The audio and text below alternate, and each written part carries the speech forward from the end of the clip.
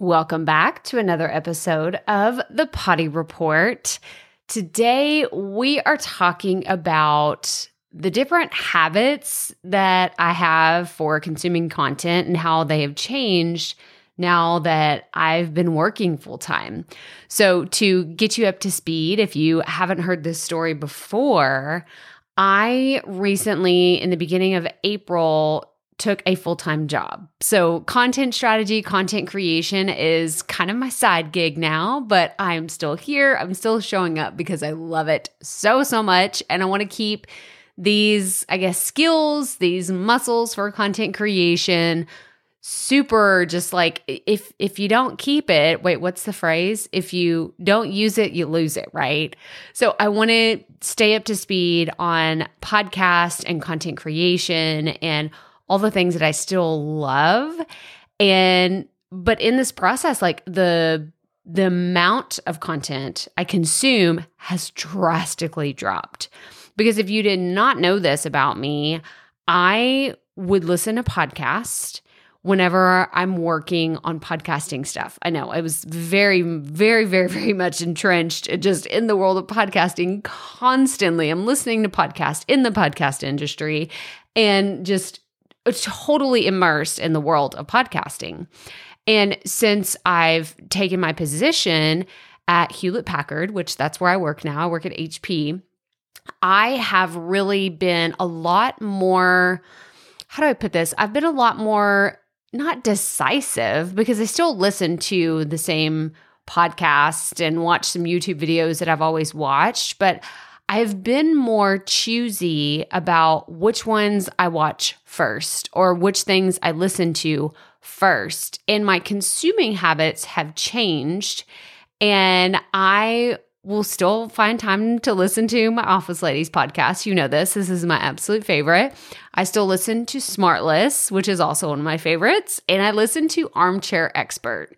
These are the priority pieces of content that I listen to as a consumer. Why is this important? This is important because at the end of the day, as you notice, if you don't know what all these shows are, y'all, these are all entertainment shows. These are not educational in the sense that I'm listening to them to specifically learn a skill or, learn how to do online marketing or podcasting or like any of those things, run my business better. These are all purely for entertainment.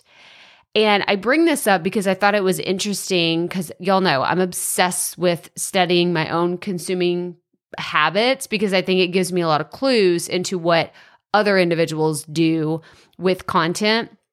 And it all comes down to time and which things make me feel better or things that make me feel happy, things that give me a fresh perspective, or it's just kind of that feel-good content. And I've just found myself prioritizing that over the educational stuff. So if you've seen any of my content on the Profit Podcast shifting just slightly, I think that is why. It's been more of a unconscious decision to create more story and add a lot more in that. Don't get me wrong. I still love teaching. I still love educating on the podcast, but I've since really moved more of that to my YouTube channel. Like if you want the 5 blah, blah, blah, go watch a YouTube channel or a YouTube video because it's going to be short, sweet, to the point, not a lot of fluff in there.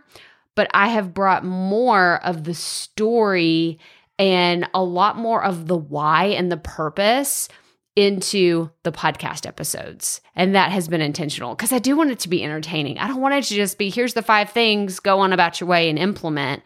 I want you to be entertained. I want you to enjoy it. And I want you to keep coming back. So those are just my thoughts on consuming really good content and making time for it. And I hope that I'm delivering content that gets you excited and keeps you coming back. And if I haven't said it in a while, I'm so grateful for you listening to the Potty Report. But that's all I have for you today. So as always, remember, keep it fresh, keep it fun, and just keep going.